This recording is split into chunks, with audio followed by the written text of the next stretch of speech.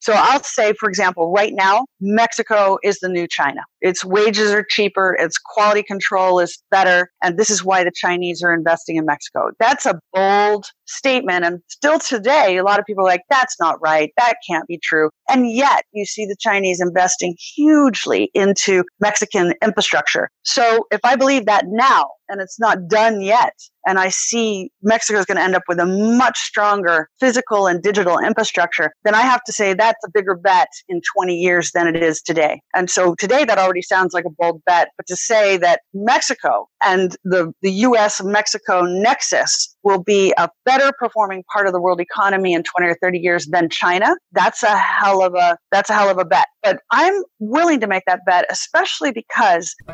Welcome to Fringe FM, the podcast that explores the edges of human understanding and looks at the technologies, trends, and societal norms shaping our collective future.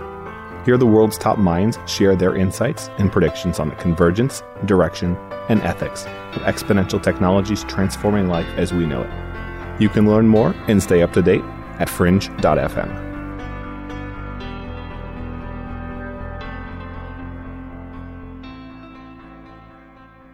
Brexit, Trump, the financial crisis in 2008. Today, we've got someone who predicted all of it. We've got Dr. Pippa Malmgren on the program. Pippa is a futurist, trend spotter, public speaker, best-selling author, and advisor to investors and governments, including Bush. She is a macroeconomic policy and investment strategy advisor. She's the former presidential advisor. She served on the National Economic Council in the White House, where she was the point person on Enron and terrorism risks after 9/11. She was the initial negotiator on Sarbanes-Oxley, the Patriot Act. Pippa is a top 25 ranked economist, one of the top 10 experts in global geopolitics, and top 5 when it comes to most powerful women in finance. She focuses on how new technologies solve old problems. In 2015, she won the Intelligence Squared debate on robotics alongside Walter Isaacson, which was broadcast to over 80 million homes worldwide. She's been published in Wired, Monocle, The International Economy, numerous other publications. She's a guest anchor on CNBC, Bloomberg, often on BBC. And her book Signals, How Everyday Science Can Help Us Navigate the World's Turbulent Economy, became a bestseller on Amazon in four categories after being crowdfunded on Indiegogo. Pippa's very focused on drones and AI technology and has since started a company. We'll dive into that a little bit more on the podcast. In today's episode, Pippa outlines how automation equals more jobs and the reason why she's optimistic about the world economy, why China is investing heavily in Mexico and what it means for you, how the 21st century is flipping leadership and business on its head, why entrepreneurship is the future and education is broken, the reason our world is becoming more polarized, separated, and populist, and how drones and autonomy will impact our economy. And now, without further ado, I give you Dr. Pippa Malmgren.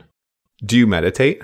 I know I do, and we've talked about it a ton on the podcast. The benefits are enormous. We had Ariel Garten on the program a while back, and she founded this company called Muse. They make a neurofeedback, i.e. brain sensing device that helps meditators, anyone really, learn to control their mind and quiet their thoughts. The science is great, and neurofeedback helps meditators achieve Zen-level results in less time. I'm a big fan of meditation, as you guys probably know, and Muse is hooking listeners up with 15% off when they use our link, disruptors.fm/muse. That's MUSE. Disruptors.fm/muse if you want to take your meditation and mind to the next level. And now, let's get on with the program. We choose to go to the moon in this decade and do the other things, not because they are easy, but because they are hard. So you have a super interesting background in economics, helping Bush, working in government, and now drones. And I want to jump into drones first. What's the deal? You went from something that seemed like you were the top of the top, at which you're still pretty involved, to jumping to drones. What are you interested in today and why? Well, so I'm an economist, and I like to express that in a bunch of different ways. You know, I write books about the world economy. I try to help shape public policy by advising governments. That's how I ended up in the White House, working for George W. Bush. And after the financial crisis, I was so confident that we were going to have a really serious recovery. And I thought, well, instead of just talking about it, I really ought to be part of building the economy. So I started talking to a bunch of my clients about my views. I was particularly focused on robotics and automation being the next big thing. And one of my clients said, I agree, and I have an idea. And we started to work together to create I hate calling them drones because drones are fundamentally either toys or things that kill people. What we make are robotics that fly. They're aerial robotics. We kind of make like a Land Rover. It's something for industrial use that basically replaces a helicopter and does a lot more than that as well. And we just saw a gap in the market. We saw also that it was going to be totally dominated by the Chinese, and there were going to be data integrity issues as a result. And we thought there's an opening here. And I think we've been right. Why were you so big on robotics and drones? Well, robotics generally. It's perfectly obvious to me that we're just, technology is leading us into an era where we're going to have ever more automation and ever more capacity to undertake the dirty, the dangerous, the difficult tasks that can only be done by something remotely, where you don't want a human involved. And that's where I saw the opportunity. How do we convey the fact that we don't want the human involved in a lot of these circumstances? We were essentially elected a president because we want to go back to the coal mines. We want to go backwards. How do we deal with progress, automation, jobs, job security? I know you've brought up universal basic incentives. I'm curious to hear a little bit more about that. Okay, well, let's start with what is our presumption? Many people presume that automation and robotics equals unemployment. I say, wait a minute, we got the first real robotic automated tool in about 1805 when a guy named Jacquard introduced a textile loom that was automated. It was a robotic tool. And we've had ever more automation robotics since that time, through the Industrial Revolution to what we have today. And what is the end result? Record level employment in virtually every part of the world economy, from China to the United States, record level employment. So the idea that automation robotics equals unemployment doesn't make any sense, first of all. Second of all, what it does confirm is that robotics and automation augment humans. They don't replace them. But they do require that we all change. And let's face it, people don't like change. So they go, oh, I don't like robotics because that means I have to change. And I look at all the surveys that show, 10% of the workforce will have to change because of automation and robotics, or 60%. And I think they're all wrong. 100% of all of us will have to change as a result of automation and robotics. But that doesn't mean we'll be unemployed. It means we'll be doing very different jobs than we did before. And that's where the dirty, dangerous, dull comes in. So, for example, right now, when offshore oil and gas platforms have trouble, one of the things they do is put guys over the side in ropes. They literally hang them in rope works. And there are two kinds. One, you can stay in for a while, but the other, which you do if you're in a hurry, you can last literally 9 minutes, because in the 10th minute, you are dead. Literally, they kill. So they're for emergencies. They're for basically assessing, is there rust on the side of the platform? Now, I see no reason we should lose a human life to this question of, is there rust on the side of the platform? And if you can get an aerial robotic tool to do that for you, why wouldn't you? And have that person, who is a pretty highly trained person to even get onto an offshore platform, do something that requires human ingenuity. And that's a really key point. Artificial intelligence is very powerful stuff, but it cannot replace human ingenuity. AI is always done in conjunction with HI. And that's a concept people need to get their head around, I think. Is that because the AI we're building right now is purely productive with almost no creative capacity? Yeah, it is. It's because most of the AI is really about learning from past repetitive tasks and extrapolating that into the future. Now, there is what they call high AI, which is where you have true creative learning process. There's a big argument in the scientific community how close or far we are from that being part of our daily lives. But in the meantime, certainly human ingenuity is able to connect the dots in a way that we can't program a machine to. If we try to give a machine open access, they learn all kinds of stuff, but not necessarily what solves the problem. I mean, if you recall a while back, I'm just trying to remember who it was, someone put an artificial intelligence to work and they fed it what was on Twitter. And it started swearing, within like 2 hours and becoming incredibly racist. And so did it learn? Yes. Did it learn what you hoped it would learn? No. Yeah, it was Microsoft. That's what happens when you expose innocence to humanity. I have a follow-up for that. So I've heard it argued both ways, and I can see it happening both ways in terms of automation and jobs. I think the major thing that most technologists miss when they say that this is just like every other time is the fact that we're living at more or less the carrying capacity of our planet as it is. In the past, we were able to offset the economic growth by just producing more. We destroy more trees, we blow up more mountains, we do more and more and more so that we can grow the GDP almost artificially, because all of the negative consequences weren't weighed into prices. I don't think we can do that this time. I don't think we have to do that this time. That is the wonder of what technology is delivering, is the capacity to generate more abundance, more ubiquity. I'll give you an example. There's a guy at the MIT Media Lab called Caleb Harper who has created a technology that permits you to grow any kind of produce, from spinach to lettuce to rutabaga, whatever you want, in a container, as in like a container ship container. So you have no sunlight, no electricity. You just use sunlight. It's solar powered. Virtually no water, definitely no soil, virtually no kind of fertilizer or chemical. And he's able to grow it at something between 2 and 8 times faster than in the natural environment, and with higher nutrition and with better flavor. Now that is a game changer and profoundly alters the whole question of outgrowing the resources of the planet. It's cheap, it's easy, it can be easily replicated. It is a function of technology plus some artificial intelligence. It's heavily dependent on using RFID chips to track the progress of seeds along the course of the entire lifetime. And of course, this is the fastest growing area of use of RFID chips, is seeds to person and the consumption chain in between. So this idea that we're going to run out of assets is actually being countered by what technology is actually delivering, which is the capacity to generate abundance. I would like to agree with you, but I like to play devil's advocate as well. So I can definitely see the abundance in certain natural resources, but there are others that are purely, at least today, technologically impossible to fabricate. So there are certain things we're just not able to produce. It's different farming versus building a mountain. Or, I mean, at this point, we're getting close to growing wood. That's Yes. Artificial wood, artificial skin, etc. But what areas are you most excited about?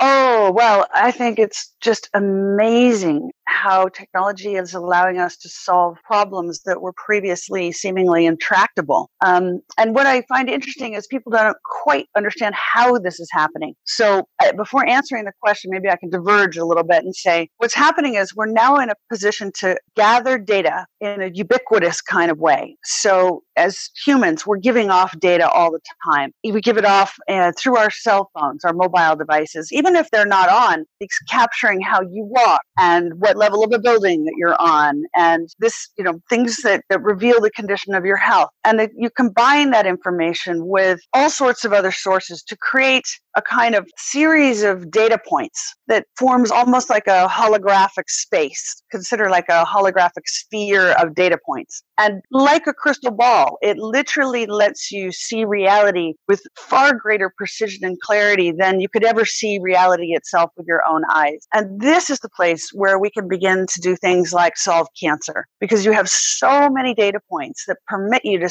begin to see patterns that were previously not accessible to human beings. And I think that the fact that we don't really even understand this new holographic data sphere, this kind of radical transparency environment, and how to either conjure forth answers from it or to understand how it reveals ourselves, whether we are companies or governments or individuals, how we look through that data sphere, because the radical transparency is so high. And so if you don't even understand that, how are you going to understand that this is the place where you start to solve epic problems like cancer? You can also, by the way, create some epic problems, because this is a place where I think we profoundly change the balance of power between states and citizens, companies and customers. I think political consequences of entering this new data-driven environment are enormous. But nonetheless, it's like a car. A car can be used for good purposes and transport people safely from A to B, and it can kill people. It's exactly the same here. There's a good and there's a bad, and you've got to manage both sides. There's a good and a bad, but is there a slippery slope? The slippery slope is that you can't turn the technology back. So the old option of being a Luddite and saying, I'm going to smash the weaving loom because I don't like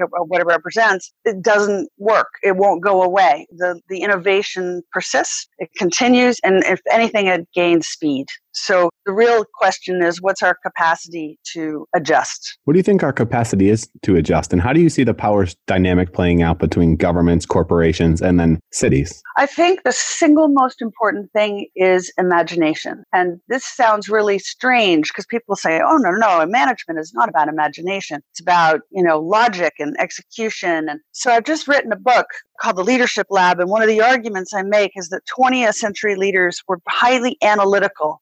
In fact, all of us, whether we're leaders or not, very analytical, logical, quantitative, mathematical approach to problem solving. But in the 21st century, this is not working very well. And this is one reason why we keep being blindsided by new events, Brexit, Trump, new competitors that pop out of nowhere. And it's because the answers are not purely analytical. They're also what I call parenthetical. Parenthetical is about the ability to look across. It's about the narrative. It's about the qualitative assessment. It's about understanding the zeitgeist. So in other words, one is about math and the other is about mood. And this is where imagination starts to play a huge part. I love the quote from Mark Twain, who says, "The eyes cannot see clearly if the imagination is out of focus." And your imagination is out of focus if you've already concluded that robotics equals unemployment, for example. So you're not prepared to use your imagination to see how all that could be deployed in a way to generate entirely new endeavors, sectors of the economy that no one ever even heard of before. And so that, I think, is why imagination is now important. It also comes into the second part of your question, which is the relationship between states and citizens and companies and customers. So, for example, the Cambridge Analytica issue. Well, Cambridge Analytica only had Facebook likes. And from that, they were able to compile a psychometric profile on roughly 81 million people, roughly 5,000 data points on each one of those 81 million. And that was arguably enough to create an environment where some of those people were sold a political position. Now, if I add in all the data off my mobile device and my Fitbit and the Internet of Things devices that are in the world I physically occupy, all telling you much more about me than just my Facebook likes ever would, well, I think that gives you such an insight that I am helpless against your effort to sell to me. And it doesn't matter if it's a political position or a refrigerator. I am going to be vulnerable to whatever you're trying to sell me. Hey, Matt here. I wanted to take a quick time out. This is a really interesting insight that Pippa has that not enough people are thinking about and not enough of us are speaking about. We've seen democracies hacked by Facebook and Cambridge Analytica, and we see the same thing happening to consumers' wallet books. What happens in the world of tomorrow where there is increasingly more data from IoT sensors, from your phone, from your house, your smart home, your Alexa device, etc.? Can you become a slave to the device, a slave to the corporation? Pippa's worried about this, and I think a lot of people that are thinking well about this are worried as well. Now let's jump back to Pippa. I just wanted to highlight the thinking outside the box thinking that she's doing here, which is why she's one of the best of the best. So I've argued that in this new world, we have to think differently. So we used to have, for example, insider trading laws. So if you worked in a company and you had an insider view, you were not allowed to transact in the shares. In this new environment, we may need insider trading laws, meaning if you have so much insight into a person and their emotional condition that you shouldn't be permitted to sell to them without some constraints, because these people are helpless in the face of that advertising. So it's an interesting kind of new concept of how to think about the regulatory environment in this changed balance of power. How do you think about it as an economist? Are you more of a free market economist or more socialism or something else entirely? So I look at all the models that are available. I conclude that the capitalist, so-called free market economy is the one that delivers the best outcomes, which is not to say they're always the ideal outcomes. I personally think capitalism has not been delivering as well as it could because we've done things to undermine it, to make it not what capitalism ought to be. Like, for example, when we did the bank bailouts during the financial crisis, it violated one of the most basic tenets of capitalism, which is if you make a really bad bet, you ought to fail. They say that, capitalism without failure is like Catholicism without sin. And so when the financial market institutions made a very bad series of bets and cost society enormously and required a bigger bailout than a wartime budget, normally those institutions or the people running them would fail. But instead, they basically got a blank check. They got quite the opposite. They got a massive reward for having taken huge bets. And similarly, people who are at the bottom, let's say people who don't have a college education education. They don't have any connections or privilege. Capitalism normally finds ways of ferreting out talent and bringing it into the system. But because of the way we've set capitalism up in recent history, those doors are closed, right? Companies and universities only recruit people who have a certain level of performance, gone to certain kinds of schools, have connections, or even if they can manage to get there, they're often laden with so much debt that they can't really function because the job doesn't pay enough to cover the debt. So what I'm saying is we've made mistakes in our management of capitalism, which makes it look like capitalism is not delivering. And my answer is capitalism could be structured much better so that it would deliver better outcomes. But what I can't see is how a more socialist approach works better than this. And I find particularly a lot of young people who are in their teens, their 20s, even their 30s, they're very attracted to the notion I described earlier of a world that's driven by data and data analysis. Because their view is we could get a few smart people, they could assess all this data, we could distribute the wealth and the assets and the jobs much more sensibly now that we have all this information. And I say yes,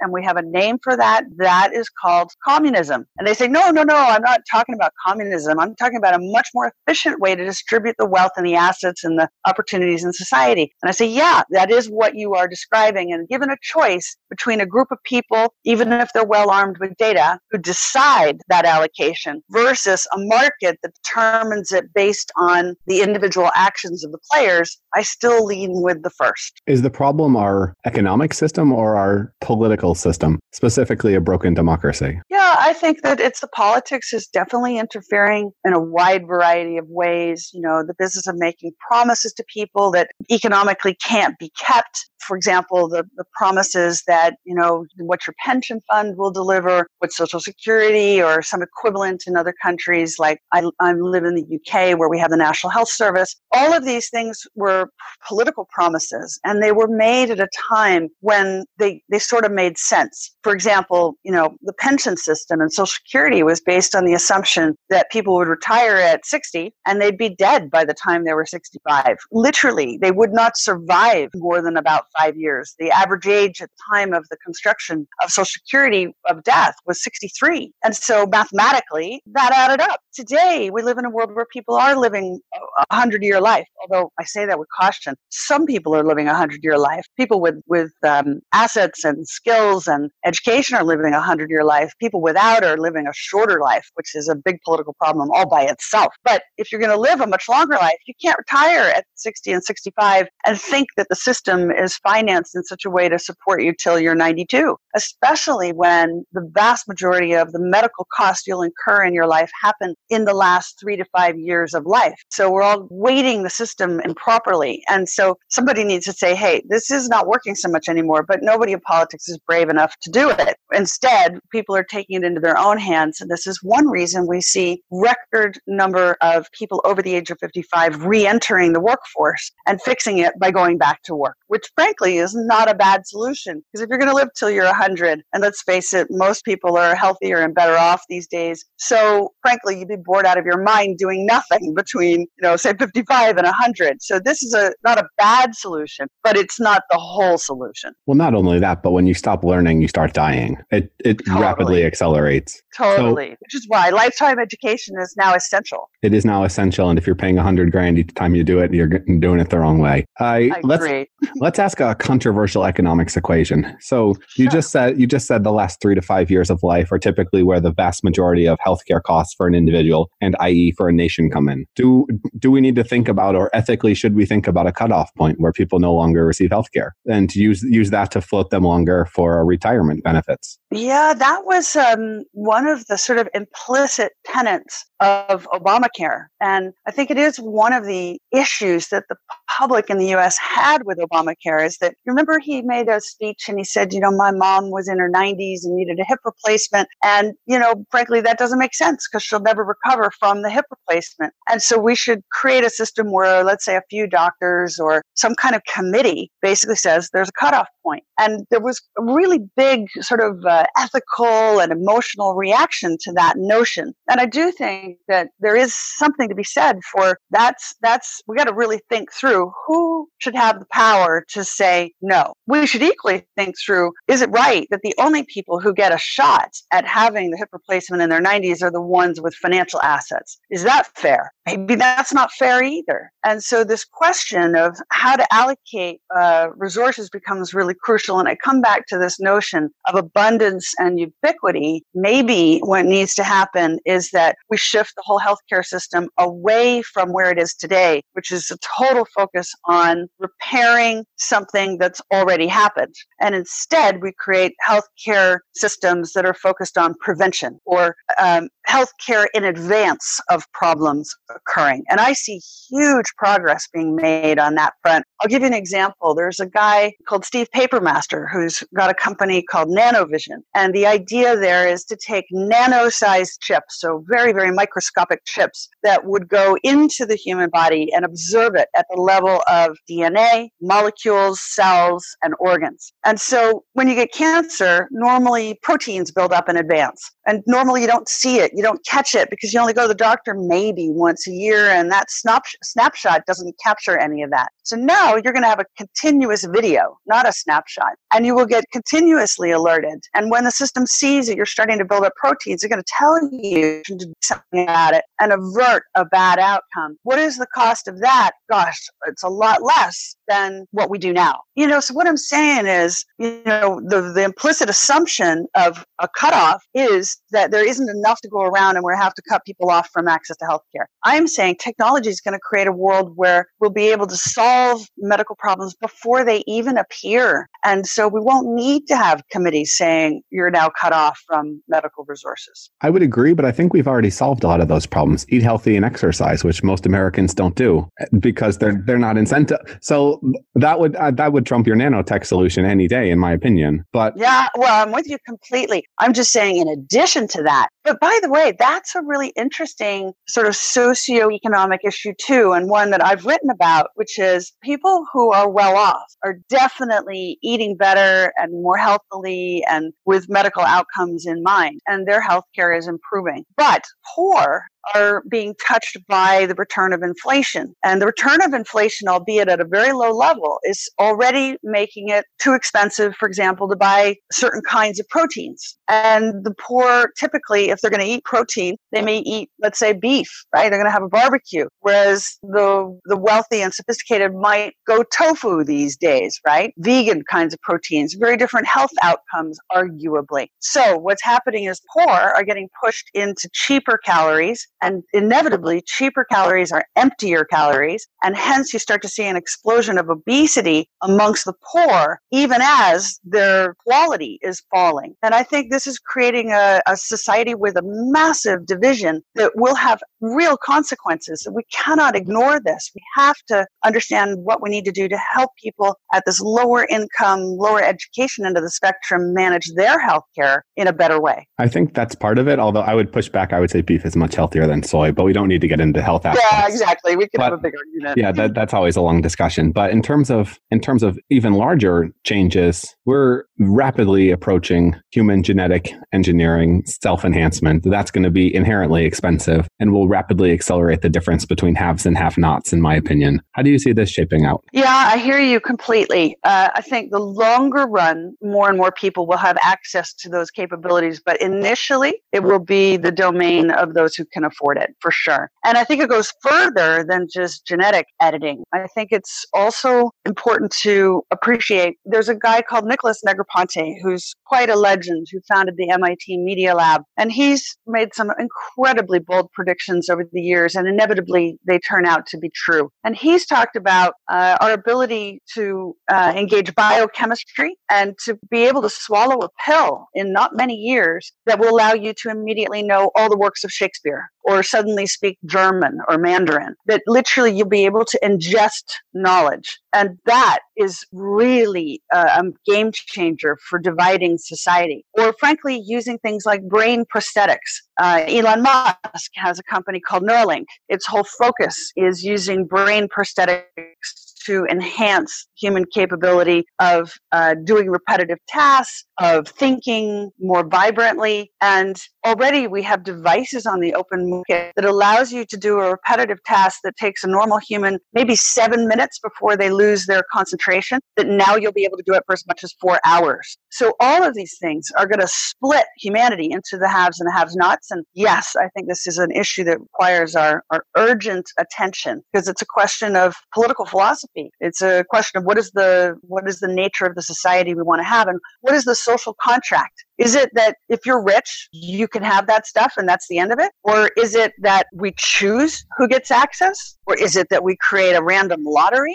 I mean, how is it that we're going to divvy up these results in the short term? I think in the longer term, they will be more easily available to everybody, but the time in between is critical. The time in between is critical. And if capitalism's proven anything, it's that technology leads to exponential results, but typically unequally distributed in a Pareto type principle proportions, which as we go further can lead to larger disparity. I hear you. And let's face it, what we also know is that our political leaders, our legislatures, the people we would normally depend upon to tell us what are the new rules, the new ethics for operating in this environment, these are the people who called Mark Zuckerberg up to talk about Facebook and indicated by their questions that they don't even understand how email works, let alone anything more sophisticated like what we're talking about. So this is why we need people, private citizens, to start coming forward and engaging in the civil society civic dialogue about what is the right way to proceed.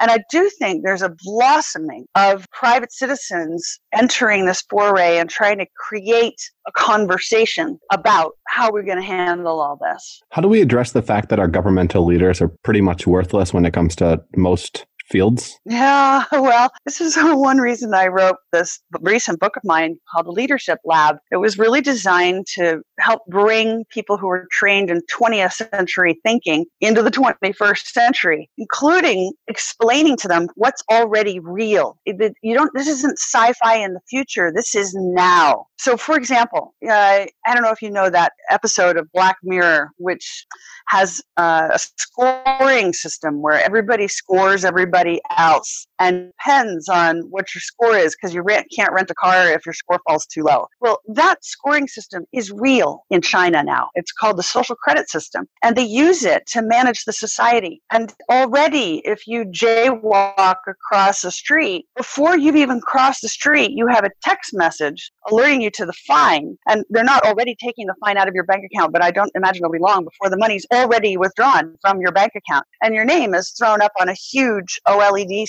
to, shame you and get you to not do it anymore. So this is not, Netflix sci-fi, some future scenario. No, this is right now, today. And the way I try to help politicians understand this is to talk about a company called SenseTime. SenseTime is the most valuable startup in the world today. Last time I looked, it was worth $5 billion US, but that was like 2 weeks ago. It's probably 6 by now. SenseTime is an artificial intelligence company that focuses on facial recognition. And it allows you to recognize one person out of a crowd of 10,000. It allows you to recognize the state of mind of every individual in that crowd of 10,000. But equally, when a chief executive or a politician, a member of the Senate, the president, when they go on television, you can train SenseTime on the screen, and it will identify the microfacial movements that indicate when they are lying, and it can set the algorithms to either short the stock or alert the world that they should vote for this person. That's not hypothetical. That's real. It's right now, and there's a company that does this, and there's several others right behind it. So I trying to bring these guys up to speed in my own, small way by writing a book for them. At the same time, though, in London, they use video cameras to identify individuals that have committed crimes. And there's a very large percentage of the time they misidentify individuals. Yes, that's true, but it's becoming less and less. And I think the quality of facial recognition is rising so fast that we can expect, within a decade, the accuracy is going to be a lot higher. More important, even if the accuracy is low, the fact is governments are deploying this technology. I mean, already they're using facial recognition in, I think, 30 airports in the United States, because the people who travel by plane and travel internationally, it's relatively small crowd compared to the general population. And so the database is smaller and the chance of accuracy is higher. But even that, you're right, the numbers are showing something like 85% accuracy. So what happens if you get caught up as a person misidentified?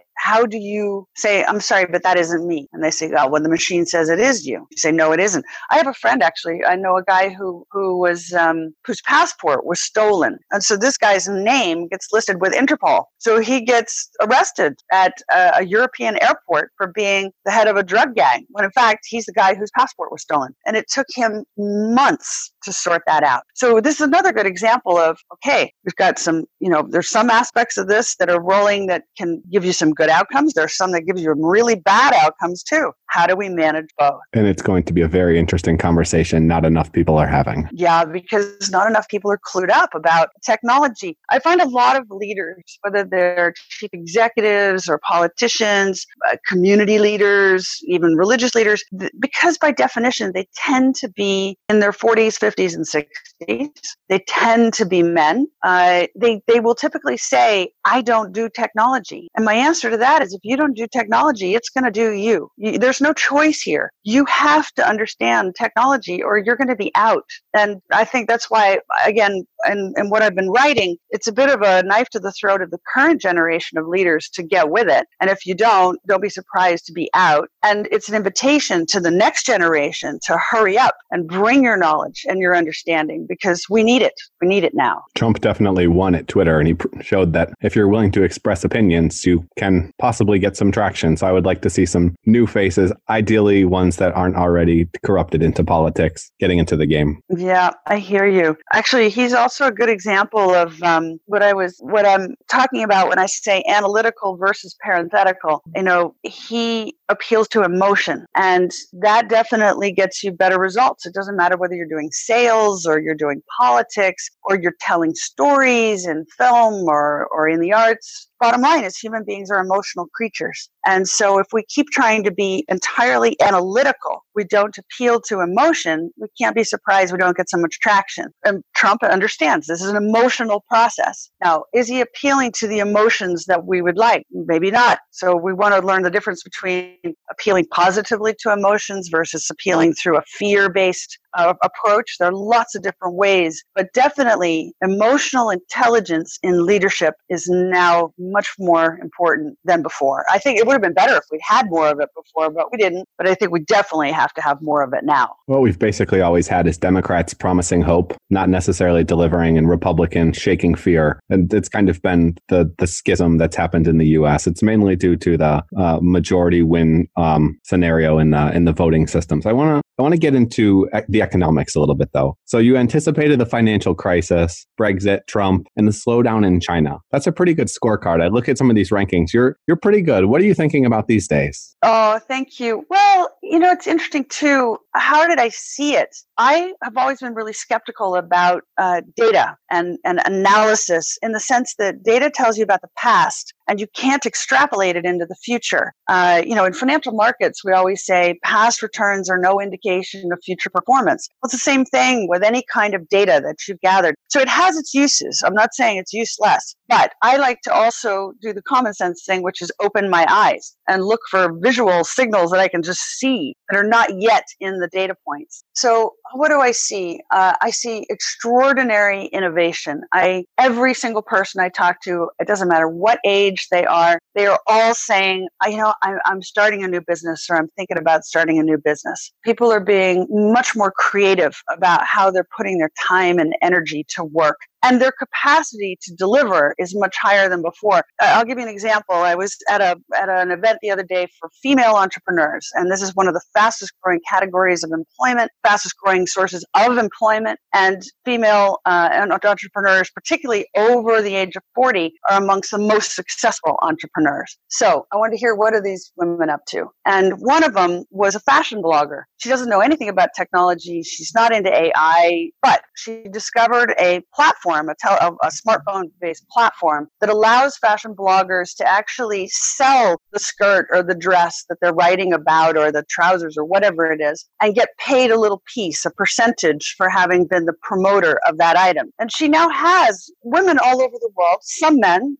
relatively fewer men, but they're making as much as $500,000 a year doing what they love, which is writing about fashion. This is very exciting. This is about the democratization of computational capability possibility. And that's a signal that I see that's really very encouraging. I see others as well. Like here's another, again, it sounds crazy, but a fashion example. I find that what people wear definitely reflects how they're feeling. You know, the old story that if women are wearing mini skirts, they're optimistic, and if they're wearing floor-length skirts, they're pessimistic, and this tells you about whether a recession is coming. I think it's so interesting that we see this trend for jagged hemlines. In other words, it's both. People are hedging their bets. They're thinking, it could go either way. That's one thing. Another is, right now, the most popular fabrics in fashion are entirely transparent, either completely clear PVC. Most popular item in fashion stores have been totally see-through jeans. Sounds uncomfortable to me, hard to wear, but you know what? That's been the uber popular thing. Or people wearing sheer fabrics lace. To me, that's so obvious. People are literally crying for transparency to the point that they are wearing clothes that reflect that desire for transparency. So I think we're going to get more transparency. And this whole data sphere, this holographic data sphere of data points that we're gathering, it is a place of radical transparency. And I think there'll be many good things that come from that. I think it's an interesting metaphor, but I would push back and say it's much more that the Tinder generation. Let's have some fun, open relationships. Let's get busy. Yeah, well, there's that too, by the way. It's also about we used to be we the people, now we're kind of me the people. There's this, focus on the self, not as much interest in the community. And that is also definitely a trend, and one that we have to really think about. How do we knit these folks into the system? And the answer is, if the system isn't serving them, then they're not going to be part of it. So what do we have to do to create a system that is more inclusive, more accepting of diversity of people, diversity of thinking? That's my big thing, is talking about diversity of thinking. And you can have diversity of people, and that's a huge contributing factor to diversity of thinking, but you can still have a hugely diverse room of people say Trump will never win. And now we don't have diversity of thinking. And I think this is what makes things more robust. It makes you more agile, more able to maneuver. So yeah, recognizing the selfish downside is part of that. How do you think about, and how do you think we should deal with separatism that's been happening globally, between countries, between cultures? I think separatism is a symptom of populism, and populism is a symptom of people either being left out or feeling genuinely adverse consequences. So I'd put at the core the debt problem. The debt problem is basically that most countries, from the US to China, have so much debt that they absolutely can't pay it off. There's no means of paying it off. The society doesn't generate enough GDP to pay it off. So you have limited options as to how to deal with that. You could just say, I'll never pay you back. That's unlikely in the industrialized world. You could say, I'll pay you back a little later. That's what the Greeks have done. Not so easy for the US. China, unlikely as well. You could say, well, let's have austerity, but that's a huge vote loser. Or you can introduce inflation. That's another option. That's the one that everybody's chosen, though they totally deny it when you suggest this. But let's face it, the purpose of the bailouts, taking interest rates to all-time record lows, flooding the money into the system, all of it's designed to create higher asset prices and or inflation, right? They're kind of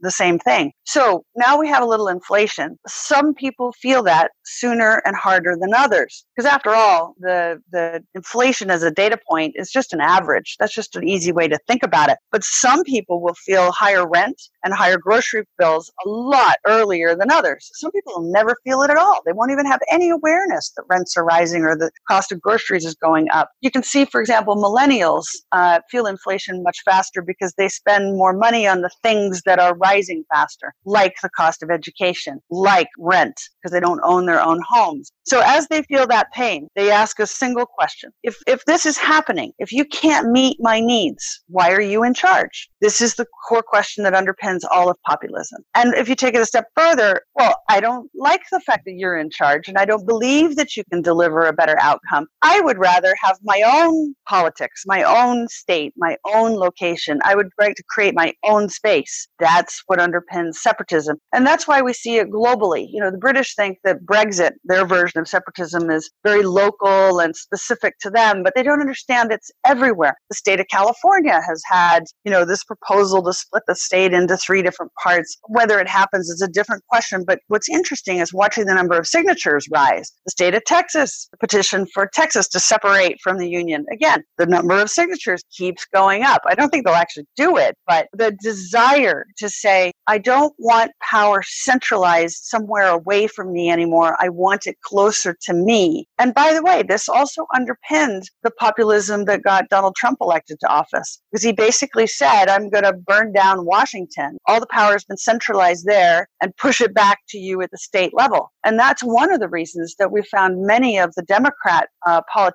politicians across the country at the state and local level were voting with him on a number of things because they rather like having power sent back to the state and local level as well. So this is definitely, they're all intertwined, I think. To me, the debt, populism, and separatism, you can't pick them apart. They're all part of one problem, one phenomena. They are, but they're 3 separate things driving the flywheel faster. Where does it go from here? Well, this is an excellent question. I think I am optimistic about some things, pessimistic about others. I'm optimistic about the capacity of the United States to keep growing faster than it was before. I see the U.S. being highly competitive. By the way, that is not a function of Donald Trump. It was happening before he came to office. The Chinese were looking to put up manufacturing centers already in the U.S. But it is also true that having a federal government that delivers lower taxes and less regulatory red tape is definitely seen as a benefit by business and investors. So I see the U.S. actually continuing to do well. The economy continue to do well, which is a very out of the market view. Most economists are waiting for the financial markets to absolutely collapse and have a bigger catastrophe than we had in the financial crisis. So that's a very contrarian opinion. But at the same time, I also think that the economy is not delivering enough to the poor, the less privileged, and we have to find a way of opening the door of opportunity to a broader set of people. Some things are happening that are good in that respect. I see more and more companies saying, I'm not going to hire college students, exclusively college students and MBAs anymore. I'm going to hire 18-year-olds and build the skill sets that we need. It's a kind of return to the 1950s IBM model. And I think that's a very good thing. I'm all for also apprenticeships, putting vocational training back in the school system so that, not everybody was meant to be a white collar professional worker. Some people are incredibly gifted working with engines. And look at the business I'm in. I manufacture commercial drones, aerial robotics, and the people I need most are the ones that are very familiar with, welding and electronics and playing around with engines. I don't need someone with a PhD. I need someone who's got these practical capabilities. So, just the question is that happening fast enough to keep the society stable? That is an open question. That is very much an open question, especially considering the rapid acceleration of technology. Well, I was going to say, and again, I think the technology can be hugely democratizing and end up empowering people who don't have the traditional education, who don't have the traditional skill sets, but it can also keep them out. It's both simultaneously. What areas are you most excited about outside of AI? Oh, gosh. I'm really just excited about the capacity for technology to deliver, for example, permanent, continuous, lifetime learning. I love the way, they can now, they take an iPad and embed it in a brick wall in some incredibly remote part of India. And within hours, the kids are on communications networks, emailing back and forth in languages they don't speak. Now, they may be emailing back and forth or sending messages back and forth that don't have any meaning, but the point is their capacity to learn without instruction is extraordinary. And I think that we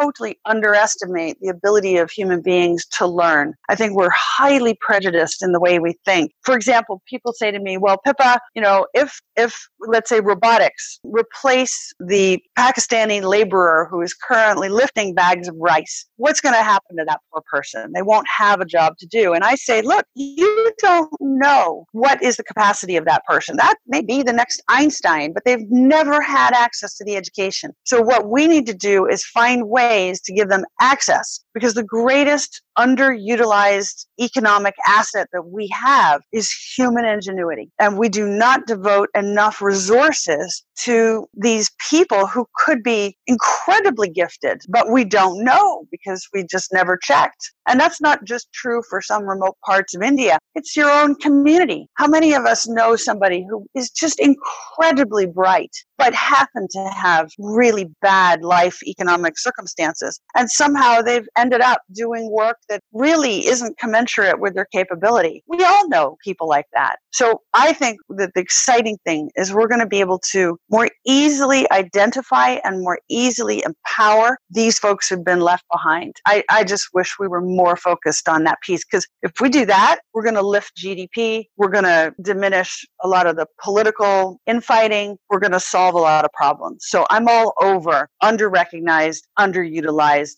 human capability. Is GDP part of the problem, having that as a scorecard, as opposed to something that is more metrics driven based off of what the world is like today? Yeah, I do think that's right. I think also capitalism generally relying on economic performance, as if having a record high level stock market equates to a society that's better off, which is where we are today. And we all know, well, some are better off, but not everybody. And so, yeah, winning financially is not the answer for everyone. Some people are meant to be artists. Some people are meant to do other things. And so I think we should put more emphasis on the success stories that are not financial, the success stories that have meaning for people's lives, but not necessarily resulting in a paycheck. And we should value that higher. Instead, who do we value? You know, we love watching, television shows that are about the brutal business of becoming the top entrepreneur. Well, not everybody is going to be a top entrepreneur. And you can't run a society making, if you're not the financially successful person, you're a loser. That's not true. Why don't we spend more time celebrating the success of the artists and the storytellers, the writers, the,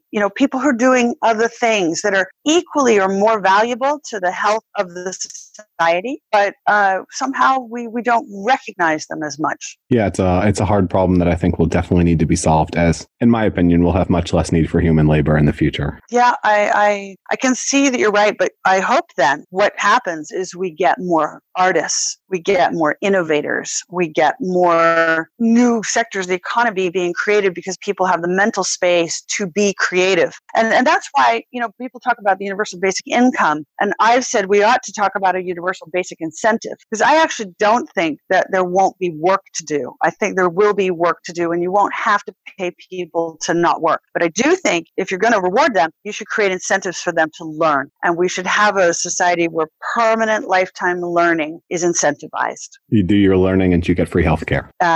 Free healthcare, that's a whole different story.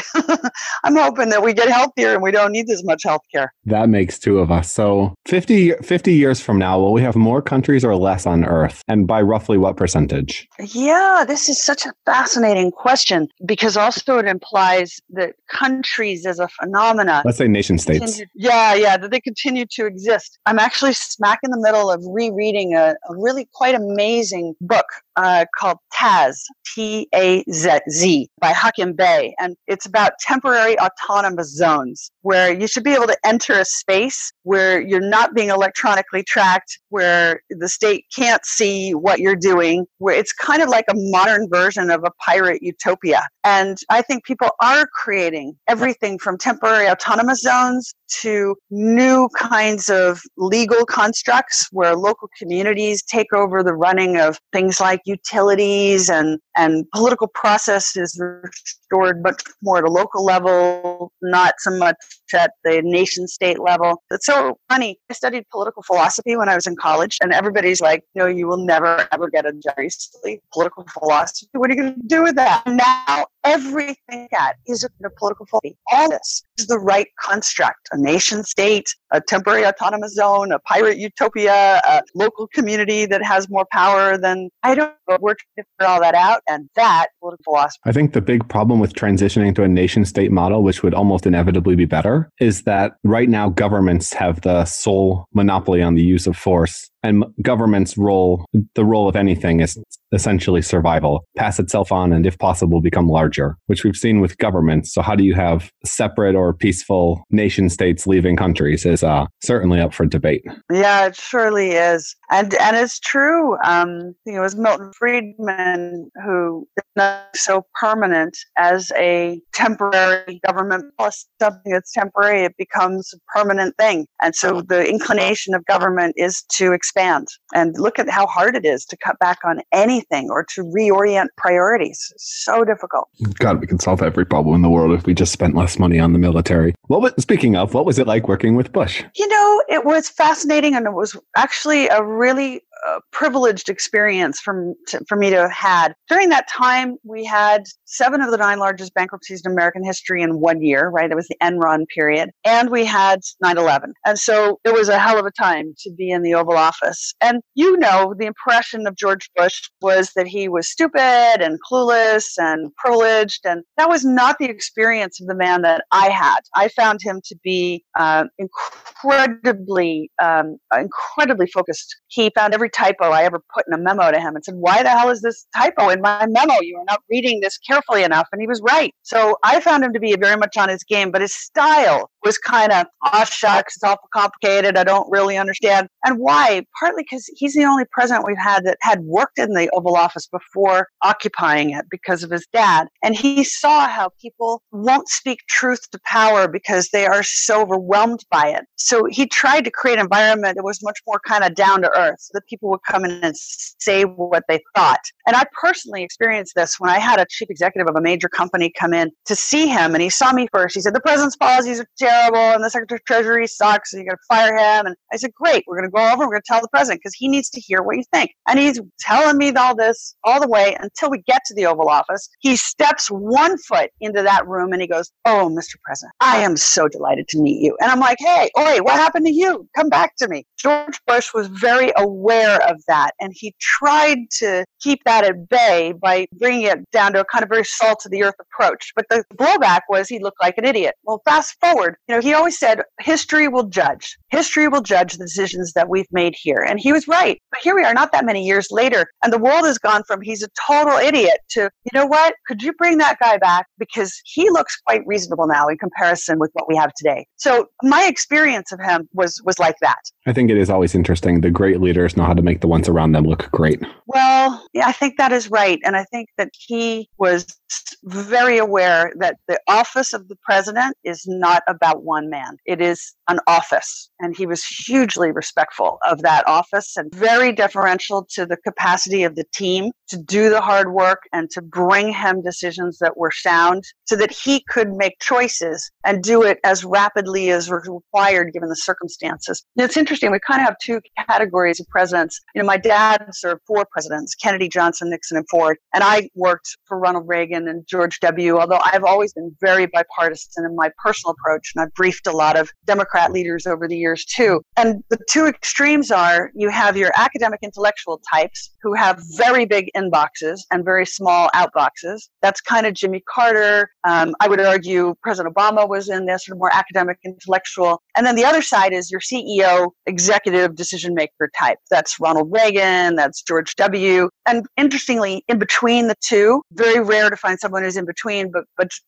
President Clinton was definitely right in between those 2. The ones who are the executive CEO types they have very small inboxes and very big outboxes. What's interesting is they all make mistakes because by definition, when you work in the White House, you never have enough time or information to make any decision comfortably. So definitely you're going to be making mistakes. But the proportion of mistakes for these 2 very different styles is probably about the same. So you can't really say one's better than the other. They're just different. They're just totally different. And that's the nature of dynamic systems. I have 2 last questions for you. The first one is, let's get a bold prediction, something 25 years, 30 years out. What should we be expecting that people haven't even considered yet? I'm in the business of making bold predictions. And I go way out on a limb a lot of the time to do this. So I'll say, for example, right now, Mexico is the new China. Its wages are cheaper, its quality control is better, and this is why the Chinese are investing in Mexico. That's a bold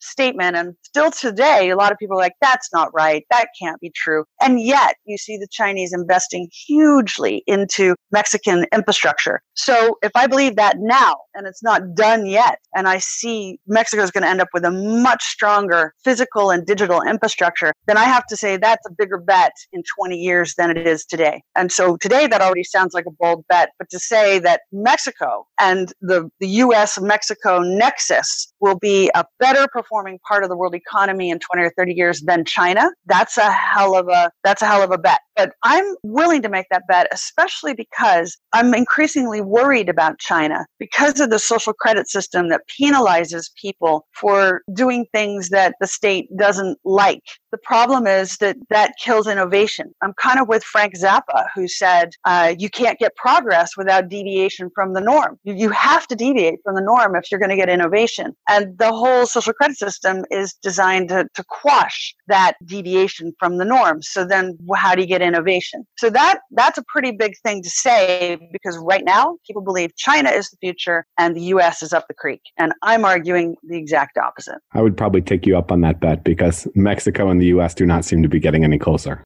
Well, I think actually they are in real terms, but in politics it looks like they're not. But if you look at the integration and the knitting together of the two economies, it's incredible. So for example, I go down to Texas, which is the fastest growing part of the US economy, which is juxtaposed with the fastest growing emerging market on the planet today. And I asked the Southern Texan business people, what do you think? And they go, listen, the president can build the wall, but we're going to use a really nifty piece of technology called an airplane. And we're going to Mexico, and we are definitely building and involved in that economy because it is so dynamic. You know, this is reality. So we've got to be careful not to get so caught up in the headlines. You know, it's easy to say Trump is building a wall with Mexico, therefore sell the whole Mexico story. That's not what the Chinese are doing. They're saying build the wall all you like. People are still going to fly in here if it's competitive, and we're going to invest in the future of this country in a million different ways. And that's their bet. I'm kind of with the Chinese on that one. That's an interesting perspective and super helpful. Thanks. I have one last thing for you now. If you had to leave people with one thing, a quote, a call to action, something else entirely, what would it be and why? Imagination and optimism are essential for moving into this new technology-driven world. If you have a negative view and you believe that robotics and automation are going to replace you and there's nothing you can do about it, you're going to miss all the opportunities to engage. You're going to miss the democratization of technology that's going to put into a person's hand more computational capability than we needed to get a man on the moon. And if I said, listen, I wanted to use my cell phone, my mobile device to put a man on the moon, and technically I can do that, people would go, that's insane. But the fact is, we already did it. So the lack of imagination and optimism will blind you to what is right in front of you. And that would be a great tragedy. Whether you think you can or you think you can't, you're right. I like it. That's it. That's it. I like it. Thanks so much for coming today. I'm probably going to say it wrong again. Pippa. Pippa. I am terrible with names and very sorry about that. Where is the best place for people to learn a little bit more about you and check out this awesome new book I've been hearing about? Oh, thanks. I'm very active on Twitter in particular under @DrPippaM. By the way, I would have put Pippa M because nobody can pronounce Malmgren except Swedish people.